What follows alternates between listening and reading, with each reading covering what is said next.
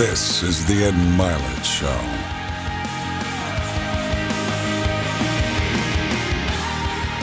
Okay, everybody, welcome back to Max Out. Today's going to be special because the man that I have on the program, there is only one of in the world. Like literally, he's one of a kind. And he is just one of my favorite people to listen to watch. I've gone to see him perform in person, which was just a hilariously awesome growth experience. He's a comedian, he's an entertainer, he's a life coach, he's an author, but all around, he's a human being trying to chase the greater version of himself, and he's wonderful at using humor to teach people to do that for themselves. And the depth of this man sometimes can be even hidden by the humor, but you're going to get all of it today, everybody. So JP Sears, thank you for being here, brother. Ed, thank you for having me on, brother. It is beyond an honor to be here. I'm a fan of yours. I have been since day one, and I'm so grateful to now be a friend. So, man, there's nowhere else I'd want to be. Thank you, brother. It's hard to interview you. I was prepping because I think you know this about you. It's hard to know when you're saying what you really think and when you're being funny sometimes. Yeah, when it's I have no idea. So that's good luck for you. I don't know either. So speaking of that, let's start out there for a minute. Where's this style? So everybody has a style. I think that's usually an overused term. Sometimes it's just our authentic personality. Mm-hmm. But there's nobody like you. And you're able to use humor, satire, yet then the next second there's this deep lesson that I catch from you. How did that start? Like, did you start out as a life coach and then say, I'm going to kind of hide this humorous side of me? And then there was just this one day where you went, I can't hide this anymore? Or it's a risk that you took in being that way for sure.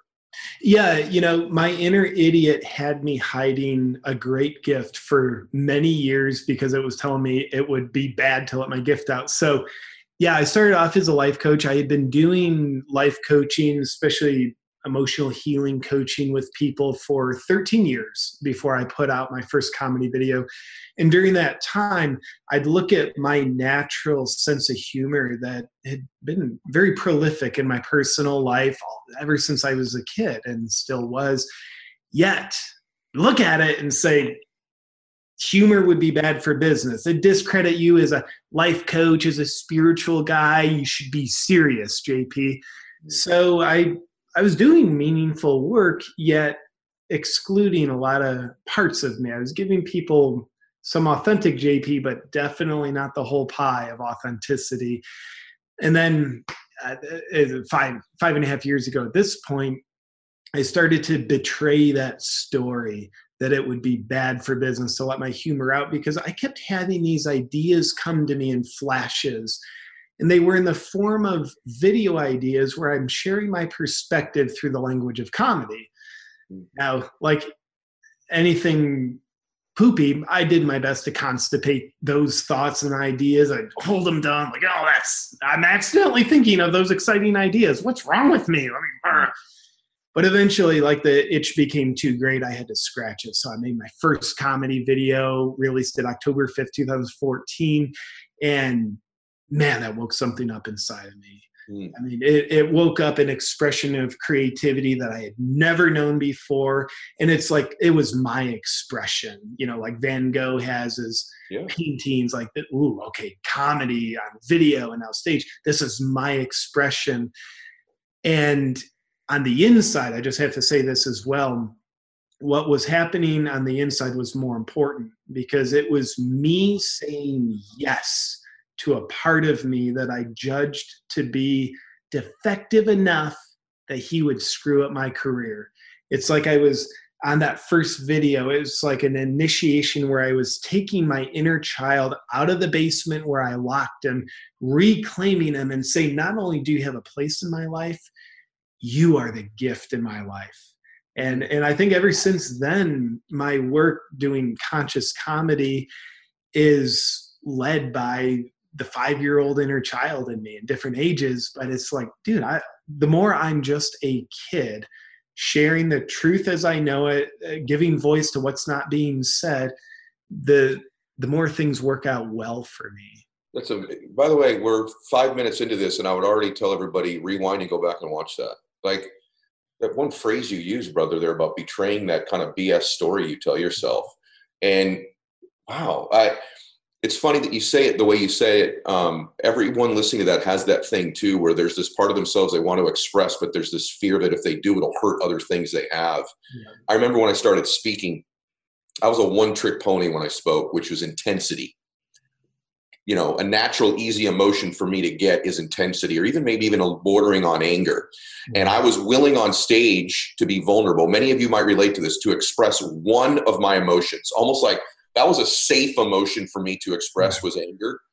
And a lot of you have that one or two emotions that you feel safe expressing, but there's all these other ones that are unsafe to express. And so on stage, for me to be vulnerable or emotional or show my weaknesses or the things I fear, I would never go there as a speaker. And it was only when that itch finally got scratched that I became kind of my own self on stage. And then all of these other ideas and expressions started to come out of me when I started to betray that crappy story I was telling myself. So I love that about you. One thing about the other thing, JP, that I've heard you say, not a lot of people admit to, was that I got into coaching or personal development, self-help, whatever you want to be, thinking I'm really going to teach this stuff to other people. Yeah. I could really help people. I'm a pretty good expressive person like you are. I'm like, I'm going to use my gift of expression and words and articulation to help people with all these things. But that was a lie.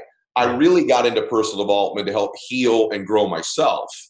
And I've heard you say the same thing. I'm curious, do you even know what it was you were trying to heal or grow from that caused you to get into the space itself? Well, looking back, I do. But dude, in the moment, if you would have took a blood draw of 19-year-old JP, you would have found very high arrogant levels. And, you know, I'm thinking like, dude, I'm going to like work with people because I'm so strong and stable. And like, I just want to help the weak people.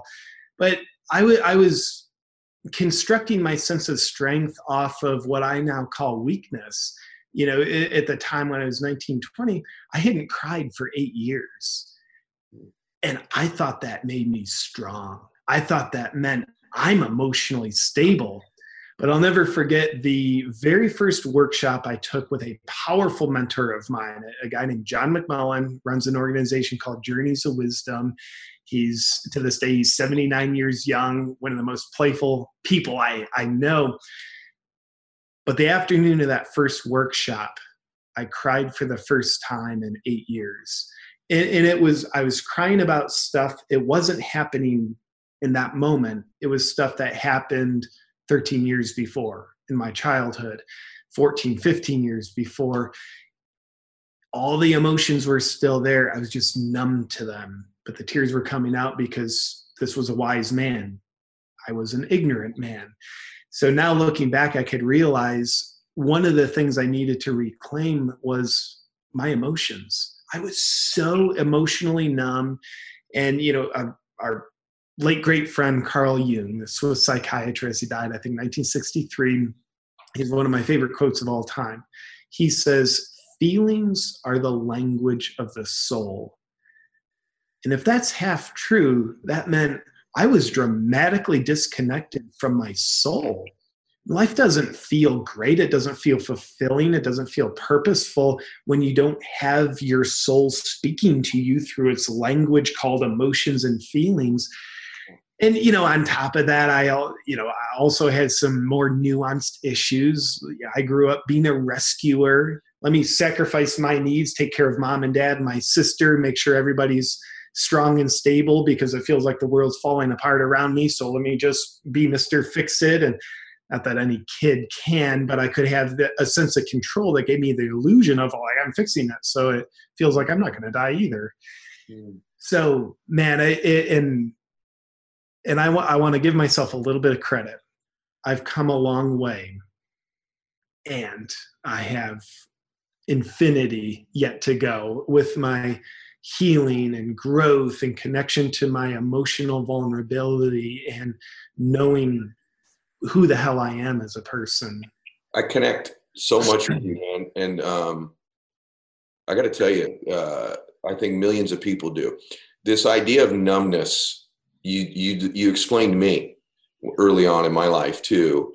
I used to think, well, if I don't feel this pain, then I'm actually probably not having any. Yeah. I think a lot of people express them. So they think, well, you've got all these coping skills you built up. I remember tell you something personal. I was at my grandfather's funeral. I don't know what age I was. I was 15, 16 years old. And appropriately, everybody in my family was crying at the funeral. And I remember going, why can't I cry? Yeah. Like, what? I loved him so much too, right? But why can't I feel like they feel? This isn't good. This isn't healthy. I had learned all these skills like you did from coming from kind of dysfunctional family. I think you can share in a minute yours. I kind of found ways to not feel things. And so as I got older, I thought that meant I don't have any pain.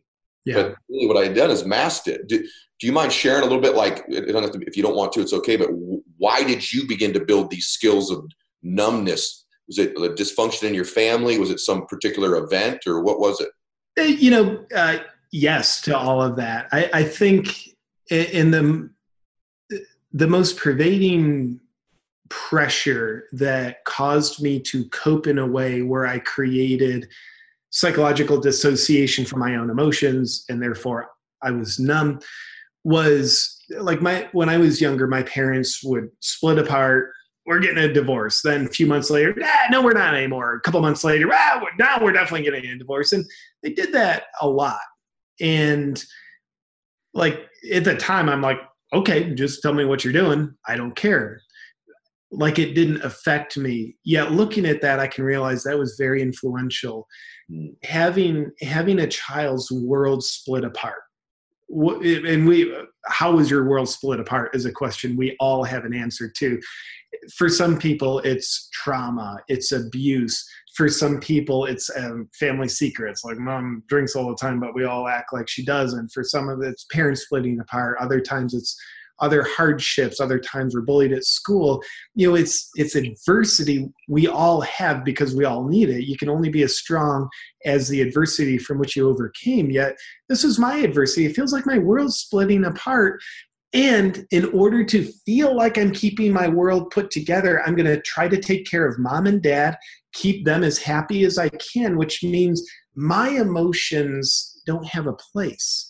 Because I can't be unstable, because that'll make mom and dad care for me and give me their attention, but they need their attention on their own lives. So I appeared to be strong and stable, and I thought I was. But man, numbness is temporary relief and long-term increased suffering. We just think, I know anytime we're in pain, like last night I threw my back out because I'm squatting with more weight relative to an old back injury that wasn't quite rehabbed. Surprise. And it's like, okay, I threw my back out. I racked the weight. I wish I could have felt numb, but I'm feeling the pain, and that's good. Because once we're numb for a while, we don't feel the pain, but also what else don't you feel? Like if you get anesthesia in the shoulder, you're not going to feel the surgeon's knife going in, but you're also not going to feel the Swedish massage. So when we're numb long enough, we don't actually, in my delusional opinion, my experience is we don't have the feeling experience that we're alive.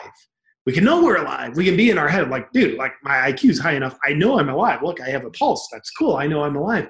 But that doesn't mean we feel alive. Gosh. And man, people will do crazy things to escape numbness. Once they're psychologically dissociated from their emotions, I mean, some people will routinely overeat just so they can then feel like, cool, I feel so much shame because I overate. And that's a secondary emotion that they feel so they can feel something, but their core emotions are still numb. Or they'll abuse themselves with drugs, alcohol, sugar. Other times it's like always self-sabotaging themselves just so they can feel the thrill of something, so they can feel something. But man, when we give ourselves the gift of reclaiming our heart, like, I mean, you mentioned the V word, vulnerability.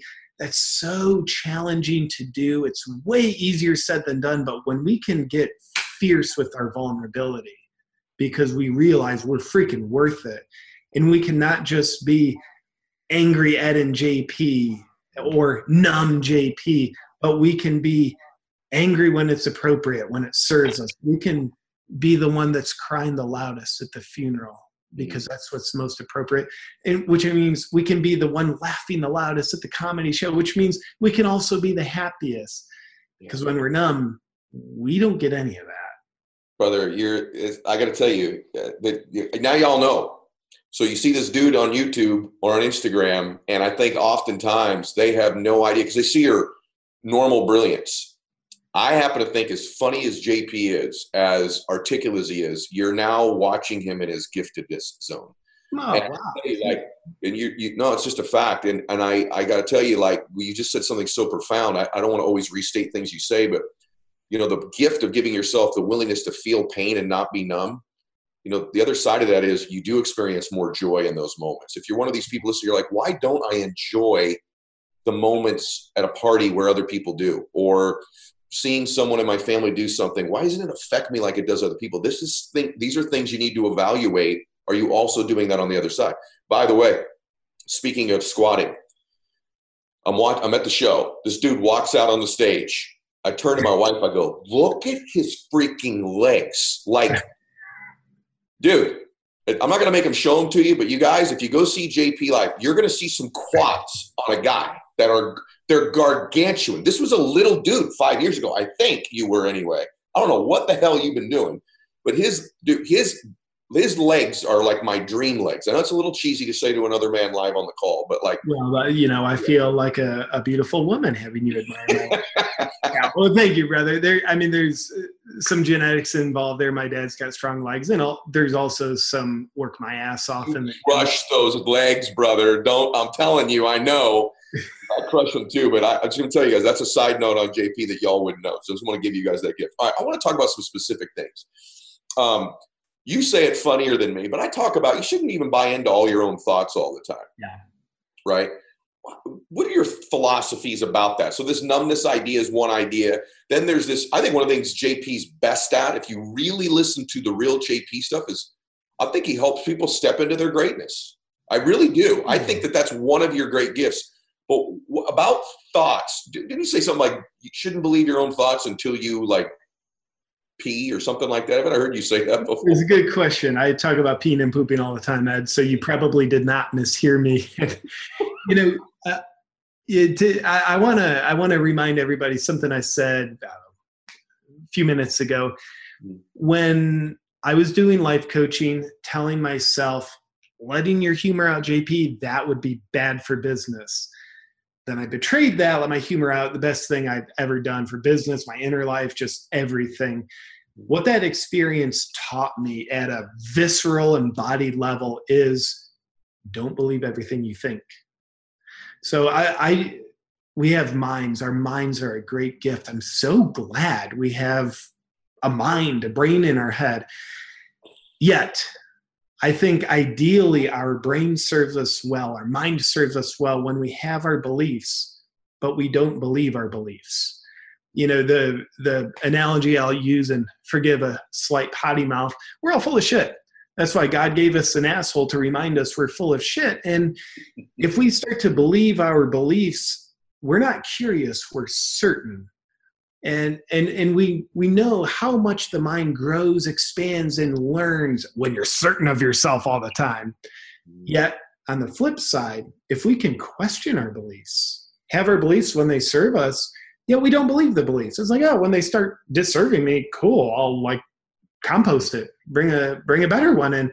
So when we can do that, our mind becomes curious. And the curious mind is the one that learns and expands. And I'll share a couple of quick things. One of my favorite quotes of all time. I know I mentioned the Carl Jung one, but I lied. Here's my more favorite quote. Quote of Einstein's. He says, "The intuitive mind is a sacred gift. The rational mind is a faithful servant. Yet most people live in a way that forgets the gift and honors the servant." And I think our messy-haired brother Einstein shared that with us for a reason, so that we can make the choice to flip the script on that, where we can live in a way that honors the sacred gift, the intuitive mind. And for me, that's also the heart. And we use our rational mind as a servant rather than us becoming a servant of the mind. And, our friend Tony Robbins, he always talks about how the mind is here to keep you alive, not make you happy. Yet, I think that the mind's mantra is self-preservation makes me more powerful. But I think the intuitive mind and our heart's mantra is self-realization is what's powerful. Oh, bro. So mind says, nope, life's about self-preservation. Intuitive mind in our heart says no. Oh, bro. Life's about self-realization. So when I look at everything great in my life, all my blessings, and I took inventory of this a month ago, all of my greatest blessings, my wife, we have our first child on the way, a little Wilder. We're so excited. I look at my ability to reach millions of people around the world through videos. I look at the opportunity to do stand-up comedy. So these are the greatest blessings. Every single one of my greatest blessings came when I betrayed what my mind wanted to do. When I met my wife, my mind was telling me, she's out of your league. Don't bother, JP. Not a good idea. My heart was saying, go tell her how you feel. So I had to offend my mind. And we always know we're offending our mind because it scares us. So I had to offend my mind. I felt fear in my body, yet I was honoring my intuition, my heart, and I shared how I felt about her. And the idea of JP, do stand-up comedy. I'm like, okay. Scares my mind. My mind said, that's a stupid idea. You don't have any experience doing stand-up comedy. You're just doing these freaking YouTube videos. And what the hell's wrong with you? But my heart's saying, no, that feels purposeful. Yes, it's scary to do the thing I've never done before. But my heart, my intuitive mind was saying, do it. So that's been the path of self-realization. And I think the irony is if someone wants to live a path of self-realization, which means that's where you get your purpose. That's where you get your sense of fulfillment. That's where you get love. That's where you get contribution. When we live our life in a way of the path of self-realization, we have to be willing to experience being scared to death. This episode is sponsored by Blue Chew. And you know what? I'm really glad that it is, especially for the guys. You know what? Come to think of it, for the ladies as well. Everybody benefits with Blue Chew. So, hey guys, remember the days where you were ready to go on a moment's notice, like at any time? And when I say ready to go, if you don't know what I mean, I'm talking about in the bedroom department. And what's cool about Blue Chew is now you can increase your performance and get that extra confidence you need in that department anytime you want to. So listen up, BlueChew.com, that's blue like the color blue. Blue Chew brings you the first chewable with the same FDA-approved active ingredients as Viagra and Cialis.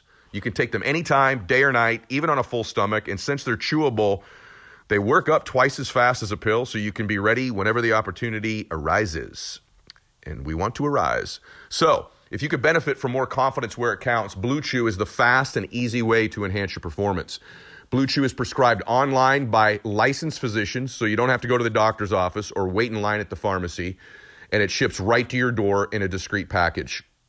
They're made in the USA, and since Blue Chew prepares and ships direct, they're cheaper than a pharmacy. And again, you don't have that awkwardness, of waiting in a line or anything like that, and you don't even have to leave the house, which is cool. So right now, I've got a special deal for our listeners. Visit BlueChew.com and get your first shipment for free when you use our special promo code MYLETT, which is MYLETT. You just pay the $5 shipping. Again, that's BlueChew.com. Use the promo code MYLETT to try it for free. And I've always appreciated, guys, how wonderful you all are, all of our sponsors, and supporting them. All of them comment on just the incredible support from our audience. And so I appreciate all of you for doing that. Go ahead over to BlueChew.com, use the promo code MYLETT, and give it a try.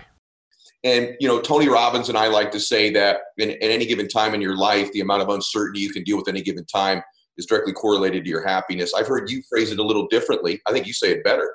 I think you say, correct me if I'm wrong, but you think the amount of fear that you're willing to deal with at any given time, or the unknown, is correlated to your growth and your happiness. That's how you say it, isn't it? Yeah.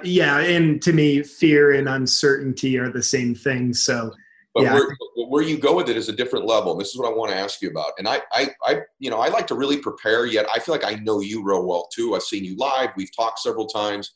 I consume your content every day because sometimes all of us in this space can sometimes just take ourselves a little bit too seriously. I think the other thing JP does is it brings a levity to these choices. Like, life should be fun. This growth process can be fun. It doesn't always have to be painful to grow. Sometimes it's painful to grow. But I think if you always think I have to go through pain in order to grow, that's a fallacy. I mean, sometimes just growth can be fun. Oftentimes it is painful. But you said something, man. I was preparing and I went, I've never heard that. And I'm, in this space.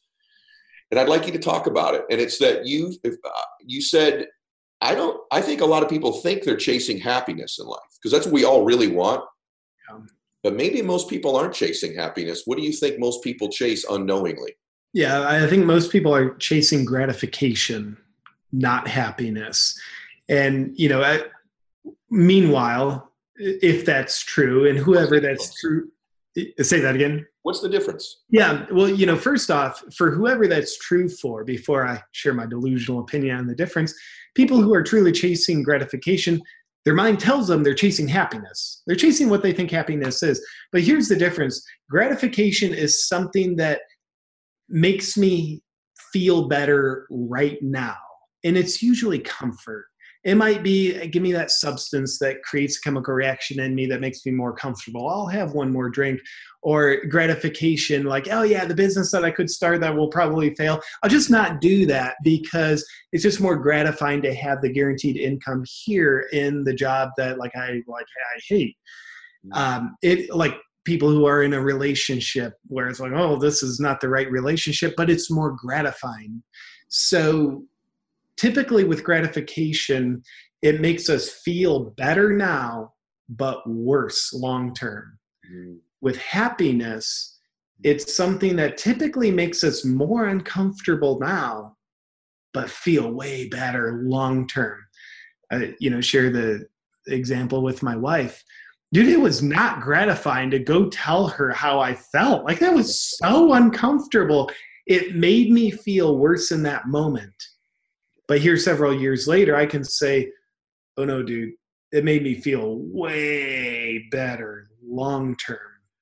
So I haven't scientifically validated this. In fact, nothing that I've ever said has been scientifically validated, including that statement.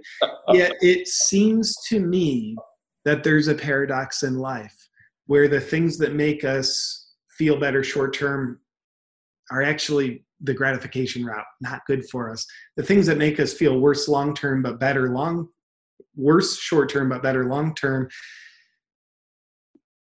are good for us. Yeah. What a great question. Calling our life is quality of questions. Asking yourself, is this decision giving me gratification or happiness? Like, that's powerful, brother. It's the same thing getting fit. Like, I know your fitness. I look at your body. I look at your physique. I try to do the same thing. If I was constantly gratifying myself and not really chasing happiness, which is for me is health, strength, those are completely two different choices. And leading down that road, I love this. By the way, we could go 5 hours together because I love how you put your thoughts together and how it flows. And we can't leave gratification and happiness without talking about this little thing that most of us are a servant to, our phones, our devices. Yes. Whenever we look at our phone to scroll Instagram for the 19th time during the day, we think like, yeah, I want to feel happy. Yet I would dare say those times we're chasing gratification. And I don't know about you, I fall into these traps myself. But when I get into that was my 27th time checking Instagram, it feels better while I'm checking it. Then I put my phone down. I'm like, yeah, I feel emptier because I did that. It's chasing gratification. The phone's never going to make us happy. Yet that's the phone. We carry the promise. Our phone's going to make us happy. No, it's designed to gratify us. It will not make you happy. And I think it's just important to know the difference so that we don't become the servant of something that's meant to be the servant to us. Very good. I want you to stay on that, though, because you just said something pretty important. So tactically, what do you do? Are you saying you don't check Instagram very often? Oh, no, dude, I screw it up so much. I'd love to say, dude, I haven't checked Instagram since 1987. Mm-hmm. But I'll go through stretches where I'm pretty clean. Like, dude, I'll get on, I'll post and go. And for the most part, I do pretty well. Yet for me, the most important thing is the first hour of the day, I'm not looking at my phone, certainly not scrolling social media, and ideally the last hour in the day. And the more often than not, I'm true to that. And when I fall off that wagon, man, it's just like a slow, insidious, like creeping on of like, I feel less fulfilled, less comfortable in my own skin. Like, what is going on? And I think one of the reasons is the more I connect into the gratification of my phone, the more I'm disconnecting from my own feelings, emotions, and inner experiences. So that doesn't feel super good. I got to say, brother, so profound, because when I go on those binges myself, where I'm on there 40 minutes straight of scrolling through stuff, you know, like for me, there are 2 or 3 people, 4 people a day who bring me energy, bring me insights, bring me, you know, whatever. Hopefully you and I do that for some people, but there shouldn't be 144 of them. Right? And I got to tell you, the times where I have done that, it's almost like, you said it so well, it's almost like I feel like I just ate like 3 entire pizzas alone, you know? And so what I was doing is like, this is awesome. You're just gorging. And then you're done. You're like, oh God, what did I do? So it's very true. The weird thing is, like, I'm guessing, Ed, on Instagram, you're not following heroin dealers. That's probably 140 people that are all like awesome and so worth following, yet needing to scroll through all 140, that becomes the disservice. You're right. Oh man, powerful stuff, you guys. By the way, I'm glad if for those of y'all who are watching this on video, I'm glad you got that painting I made for you and sent to you, Ed. Thought I should say that because I'm guessing it's not cheap. It's not. That's this. I probably should go there. Yeah, it's because it's a Thank you though for making it. Question for you. One of the hardest laughs I've ever had is a video. Well, a lot of yours are your videos, but one of them is JP does this one skit where it's like appropriate conduct at a personal development self-help event, and it's all the different things you say. You know, like it's hilarious. But what led me down the road, because what was funny about that for me was, and go see this video, guys. We'll scroll it in on the YouTube right now so you can all see it. But it made me think about something that's an area I want to go. I've never gone on here with somebody, but I know because of the way you nuance things, you can. And that is that the personal development, entrepreneur, self-help, life strategy space, you can get to the point where you're addicted to your point of consuming the content and never actually taking the actions to physically change your life. Yeah. You know what I'm saying? Almost like, I don't want to say seminar junkie, but kind of, if you know what I'm saying. And so there's a fine line between that. I think you would agree with me. What would you say to somebody who's like, they've consumed a lot of content. They've read every Wayne Dyer book. They've been to every Tony Robbins event. They've gone to my things. They've got a life coach. What would you say to somebody like that? I know it's a hard thing to say because maybe their time hasn't come, but what would you say about that? You know, I think the most important thing is being aware that self-improvement can become the path of self-diminishment depending on how you relate to it. And I think the path we take to find ourselves will eventually become the path we lose ourselves on if we stay attached to that path. So, for example, I remember in my 20s, I read so many books. And that was a path I was finding myself on. It was truly improving me. And then it became an escape mechanism where instead of like going out and living life and facing the challenges and applying what I was learning, I was staying in the comfortable protection of the prison of continuing to do the same thing I was. And it took me a while to recognize, like, oh, I'm actually diminishing myself. And this is all self-improvement books, so it's easy to rationalize. Yet, man, I think a paradox of life is the seasons change. The path we take to find ourselves will eventually become the path we lose ourselves on if we're not willing to upgrade the path based on not what anybody says other than our heart's calling. It's just like, you know, when we look at the farmers farming their fields in the springtime, we see them applying fertilizer, plowing, planting, watering. Dude, if they keep doing that that will kill their fields. But they know the right strategies in the spring, then the summer, and they're doing the opposite strategies in the fall and the winter. They're realizing not doing anything is what's best.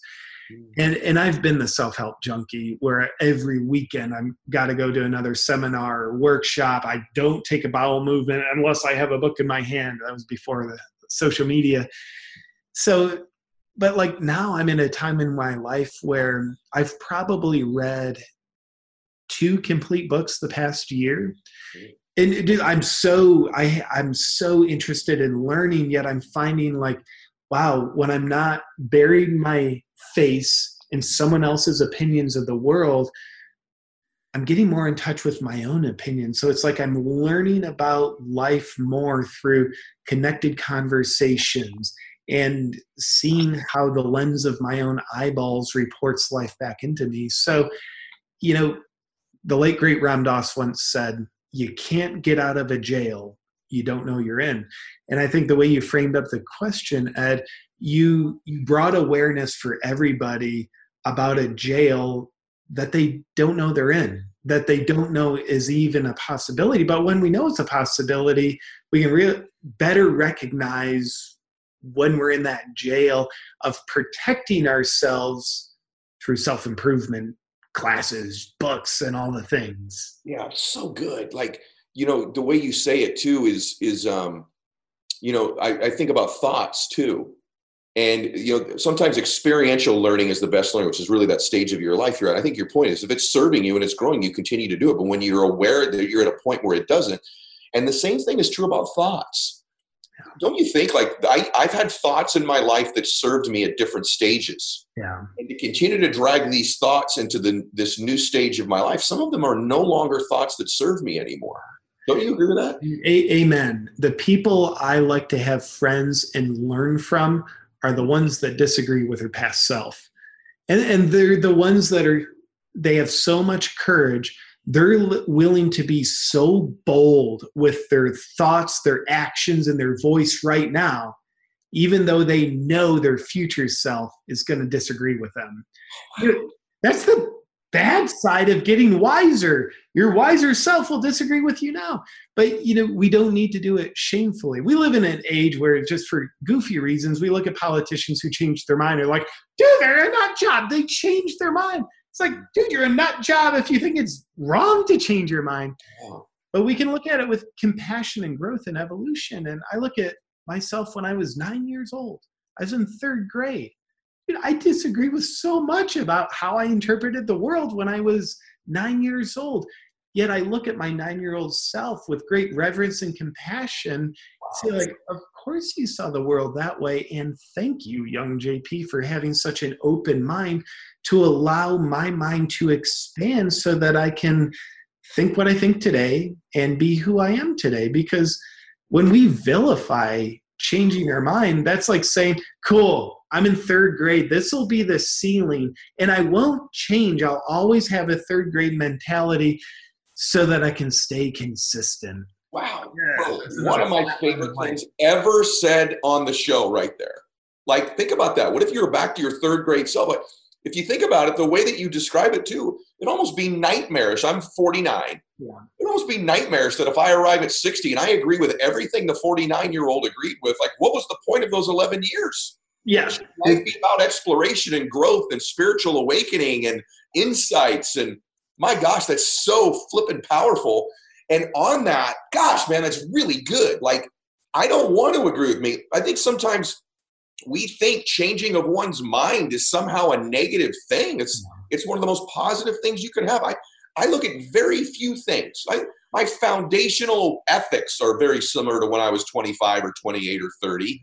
But things that were important to me then, thoughts that served me at that time about it, for that stage of my life about competing and winning, served the 30-year-old me. It served me at that age. At 49, I love to collaborate. Collaboration and connection is far more important to me at 49 than it was at 29. And by the way, for some 29-year-olds, that's the most important thing for them right now. And at 48, it's going to be competing in some sport they find at that age, right? So wonderfully said. And you also have this analogy, because I've gone through it, and I talk about it a lot, of a midlife crisis. It's kind of a similar train of thought. I write my book about my daughter teasing me about having a midlife crisis. I'm like, I've had several of them. But I think there's people here that are at 25 or 30 or 35 that maybe a midlife or early life crisis would serve them in some way, don't you?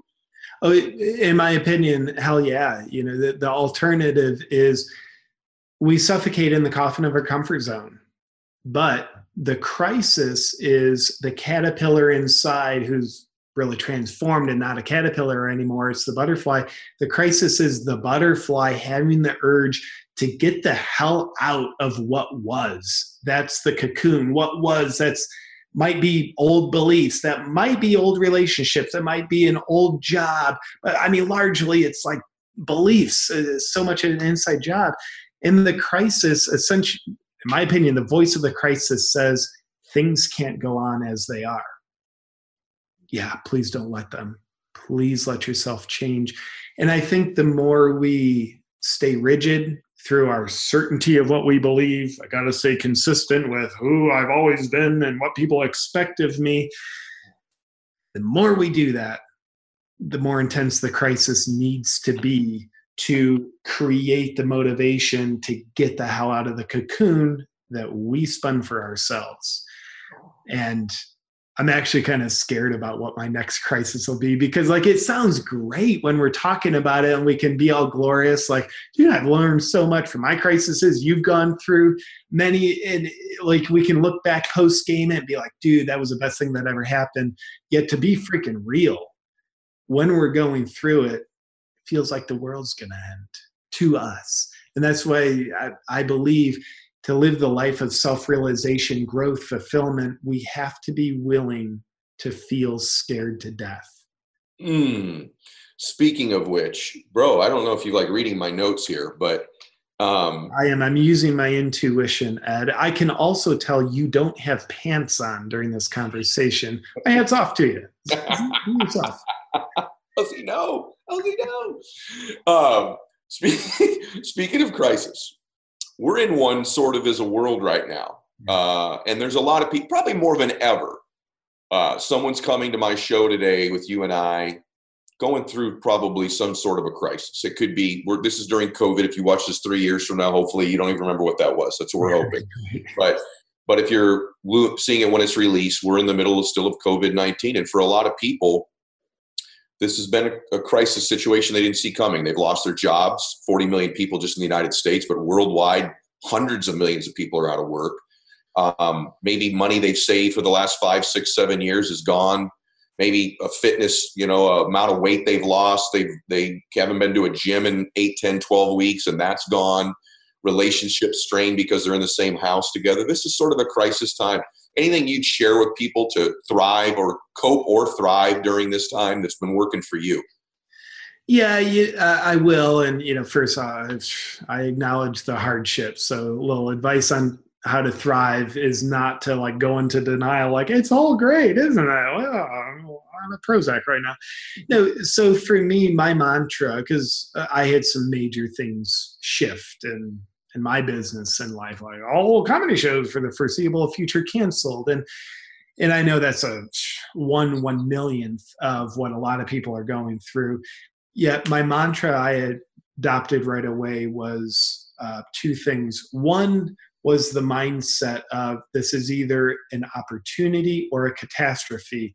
I'm going to get what I'm looking for. Wise man named Dan Sullivan has said, the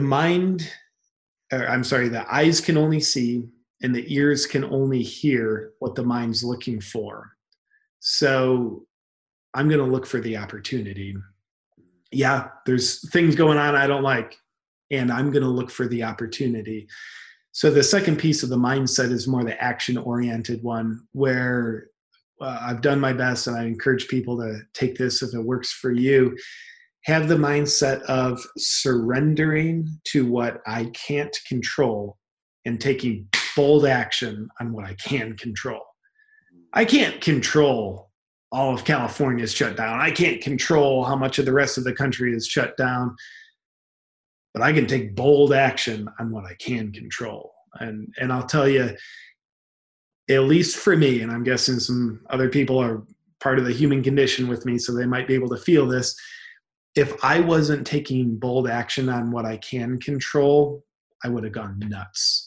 I just guarantee it. It's like the life energy that wants to live through us. If you don't give it an outlet, it fries us. We get depressed, anxious, we feel purposeless. Yet taking bold action on what we can control, especially bold action on things that feel purposeful to us, man, I think that's a recipe for fulfillment. And I think that's a mindset that a lot of people can be served with during a weird time. You know, I want to keep going. Is that okay? It's too good. I want to keep going. Yeah, come on, brother. Let's go another 11 hours. Okay, great. I know you click. Everyone just clicked off.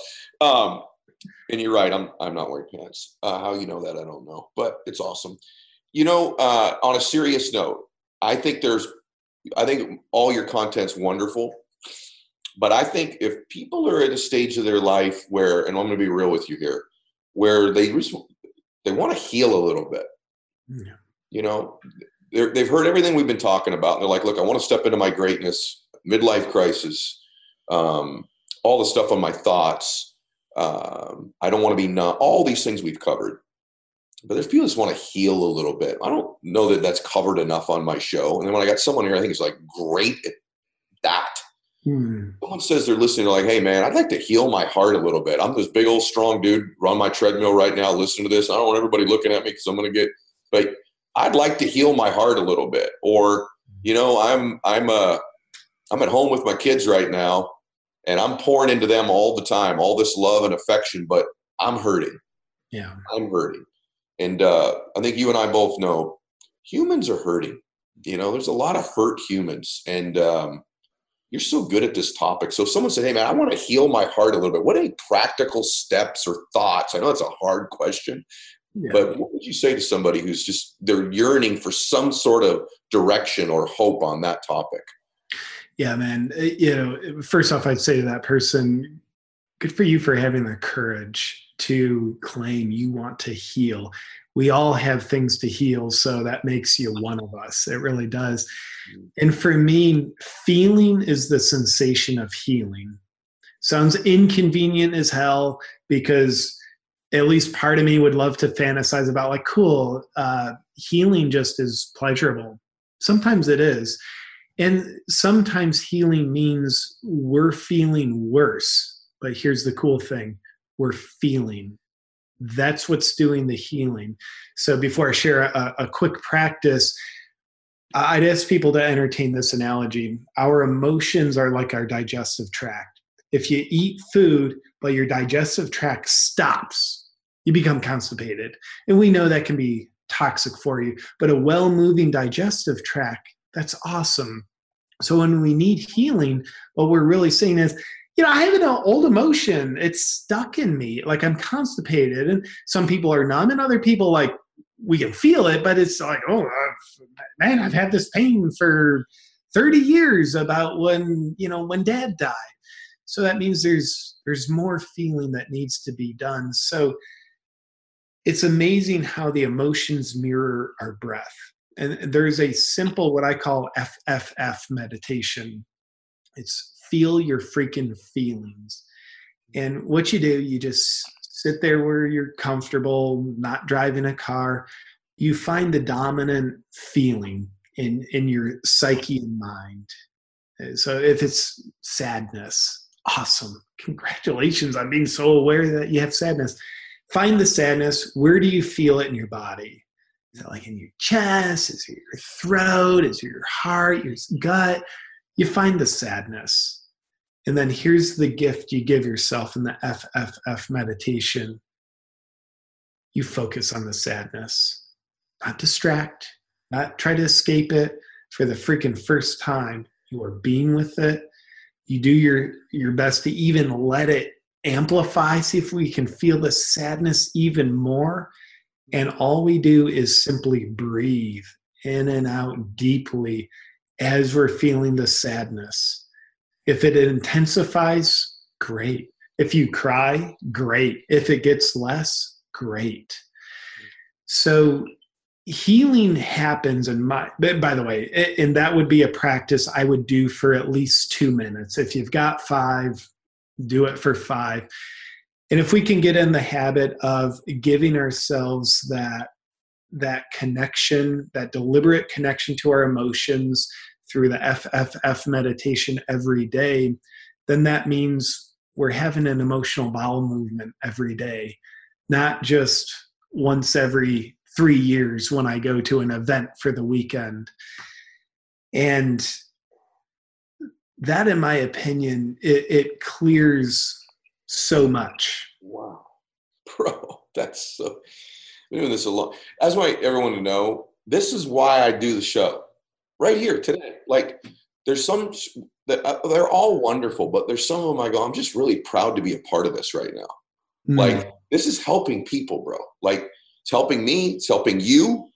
It's helping people. And that's my next question for you. By the way, I'm going to do that. That's mine now. And I think there's millions of people that are like, I'm going to do that.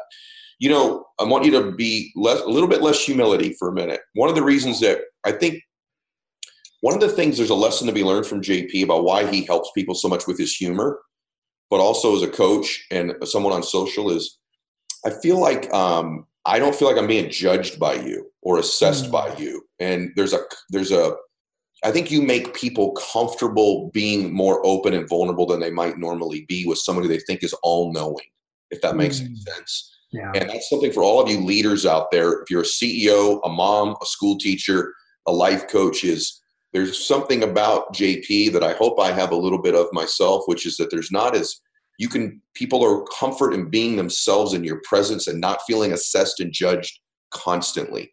That's a really comforting thing that can help people grow in your presence. Oh. And it's true. And about you, bro, I don't know, this is where I want the humility to go away a little bit, because I want you to give us some real stuff here. You've achieved a lot of greatness in your life. From a kid who grows up in Ohio and kind of this family with this dysfunction like mine, kind of, where probably a loving, good family, mine was for sure. But there's almost, I think sometimes when you have dysfunction, everybody knows about it. There's almost a shame when there's dysfunction you know about in your home and other people don't. There's another layer for millions of us who, you know, it's the world doesn't know, and you almost feel like you're a lie. You begin to think as a child, you're a lie because everyone doesn't know what's really going on in your home. And I relate to all of what you said of trying to hold things together, and I relate to all that. But you've gone from that experience to very young in the space like me, 19-year-old guy starting to go and improve himself and grow. You've achieved a great life coaching business. You've got a wonderful relationship. You've got a family on the way. I can already tell you're a great friend. When I met you initially, like, your humility and kindness when we met that first time struck both my wife and I. We ended up driving home, not just talking about how much we laughed, but how obvious it was you had a good, beautiful spirit. Mm-hmm. And you've also done well financially. You've had a flourishing career. What have you done? Like, what is the special about you? What's the keys? I'm not saying your life's perfect. I know that it's not. Mine isn't either. But you've achieved a pretty special life at a relatively young age. What have been some of the keys to you being successful in those areas? Yeah, you know, the cheat code that I have, and I know you got some cheat codes about life, which is great, but which, by the way, there's no cheating in life. It's just having life codes. But here's the formula that is just unshakably freaking successful for me. Do the things that scare me, but also feel purposeful. That everything I do that's become great, there's been that formula. Now, contrast that to do something that scares you that doesn't feel purposeful. That's like, oh, get in a lion's cage. It's like, oh, that would feel scary, but it doesn't feel very purposeful to me. Mm-hmm. But the idea of like, oh, dude, like, put out a comedy video. My mind is telling me it'll suck. People will hate it. It'll discredit me. Cool. That feels scary, yet there's also this like just drop of purpose in that I can connect to. Even though the fear might be the loudest, yeah, I can still feel a drop of purpose. So I'm going to do that thing. So doing the thing that scares me, that also feels purposeful. And it reminds me of a Brene Brown quote. And by the way, like, I'm not just trying to, I know you said like shed the humbleness. So Brene, I live this. You just said it. I love her. Her quote is, he or she who's willing to be the most uncomfortable is not only the bravest, but rises the highest. And much like how you and Tony were talking about people being willing to feel uncertain, the ones that are willing to be uncomfortable, I'll tell you, I have so much room to grow financially, yet I'm so proud of where I've come. I've had to uncomfortably shatter beliefs of myself. I've had to uncomfortably receive in order to grow. There's been discomfort in it, fears in it, yet when it feels purposeful, I do my best to do it. And that's what I attribute every nuance of greatness to that I have in my life. And by the way, here's some humbleness. I'll call it humbleness. That way I'm not humble about the humbleness. Like, dude, Ed, I'm the most humble person I know. Here is some more humbleness. I guarantee the areas of my life where I'm stuck or maybe like moving at a syrupy speed, I bet those are the areas where I'm being called to do something that scares me, but I ain't doing it yet. And I might be unaware of it. That might be my mechanism of avoiding doing the thing. But I guarantee that will check out, at least in my life. And everybody listening, I'd ask you to assess your life, both the great things. What'd you have to do that scared you to get those? And was there purpose involved? And then with how you're stuck, what do you know you need to do, but you're not because it's scary? And, man, I have to mention, I know you've had Kyle Cease on the show. He's a dear friend. I love him. Kyle says the mind can measure what we're going to lose, but it can't measure what we're going to gain. So some of those things where we're stuck, feel slow and syrupy, we're not doing the thing that scares us, it's because we're afraid to let something go, because we can measure what we're going to let go. Like, oh, that just equals loss. Because we're actually uncertain about exactly what we're going to gain. How much and what is it? What will that be like? Will it meet my expectations or not? Will it be different than I expected? In other words, it provokes fear because we don't know what we're going to gain. And we don't even have a guarantee we're going to gain anything. But he or she who's willing to be scared and be that uncomfortable, I think will rise the highest. Dude, that is so good. It scares me, and on purpose. You guys, it's funny. JP is one of these very recognized people. So many people in my audience obviously already knew you. For some of them, like, that's the funny guy from YouTube and Instagram. Little did you know when I opened the show and I told you how much depth there was that you were going to hear this stuff from. By the way, I like when I do that with my hat. See that every time I raise my eyes? Did you get your hat surgically implanted into your scalp? It doesn't kind of fit right. Anyway. Last question. By the way, guys, follow JP on Instagram. His How to Be Spiritual book is awesome. And I think you just want to be connected to this man going forward, because this is just the beginning for him. But I have a question for you. I didn't say who it was. I don't ever call people out. I don't like doing that to another human. But I read an article on Woody Allen yesterday, and it bothered me. I won't go there on Woody Allen's life because there's some stories there, but I don't know about, but he's 84 years old. He's had an interesting life. Let's just put it that way. And I have no judgment about that, but it doesn't look great. That's not what bothered me. What bothered me was there was this quote, and I'm paraphrasing it, everybody, so don't go look the quote up, but it bothered me because I disagree with it so strongly. And basically he said, life is just this big, scary thing that's pointless. His 84th birthday. And I thought to myself, and bless his heart that that's what he's concluded after 84 years on the earth. But I do not believe that life is just scary and pointless. I just completely fundamentally disagree with it. And I'm just curious from you, like, there's a lot of people out there, I think they're just trying to survive life too. And this is a broad question and it's a big one, but like, life, what's the purpose? I thought I'm going to ask JP after hearing this from Woody Allen yesterday. What do you think the purpose of this whole life thing is? And what would you say to somebody? But that's a big last question, but I'm curious to your take.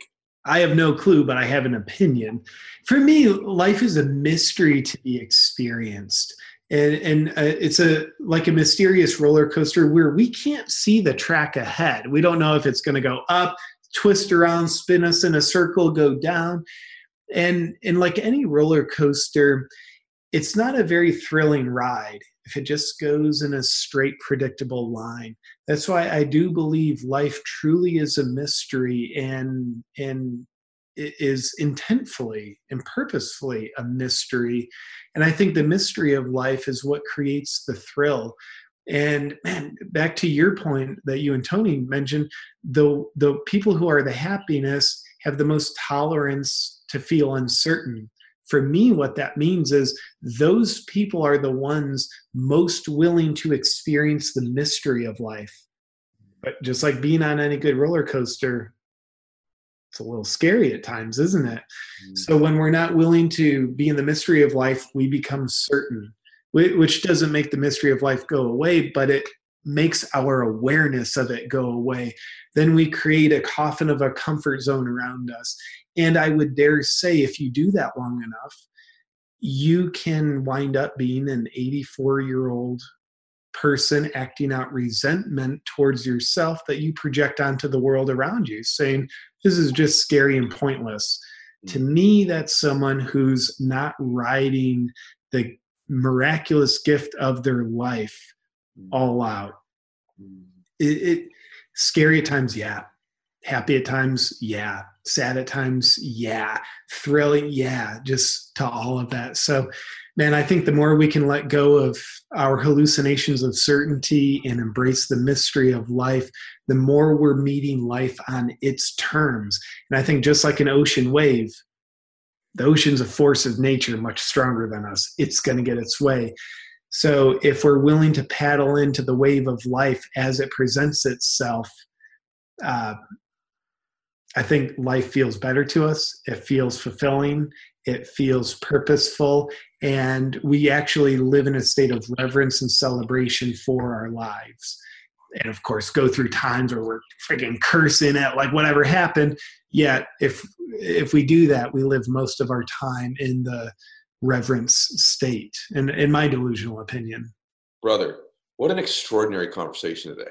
There's not a minute in this conversation that was wasted. It was so good. And everybody, I hope you go follow JP. Thank you, JP, by the way, for today. So much, brother. Thank you. Oh, you're welcome, Ed. And thank you for having me, brother. Man, the way you facilitated this conversation, I mean, you have more experience than me, more wisdom, but the fact that you sit there so humbly letting a weirdo like me share opinions, you serve up some questions that I honestly feel therapeutic for me to answer, even if nobody heard this. I'm like, oh, I'm walking away feeling more connected to Ed and more connected to myself. So thank you, brother, for giving me the gift of this conversation. The gift was definitely mine, bro. And I'm so glad I get to share it with everybody. And everyone, hey, just remind you, I tell you at the end of every show, go follow JP. You know, if you're not following me on Instagram, you got to follow me because I'm a good follow.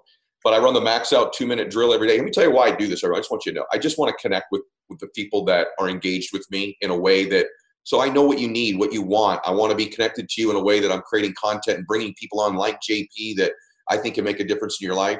The 2-minute drill is really simple. Follow me, turn notifications on. When I make a post, 7:30 Pacific, 10:30 Eastern every day, make a comment.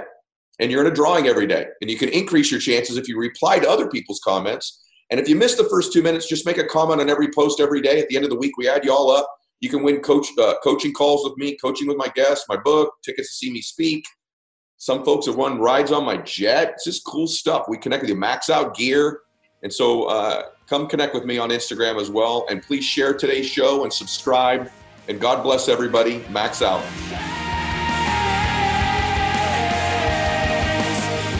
This is the Ed Mylett Show.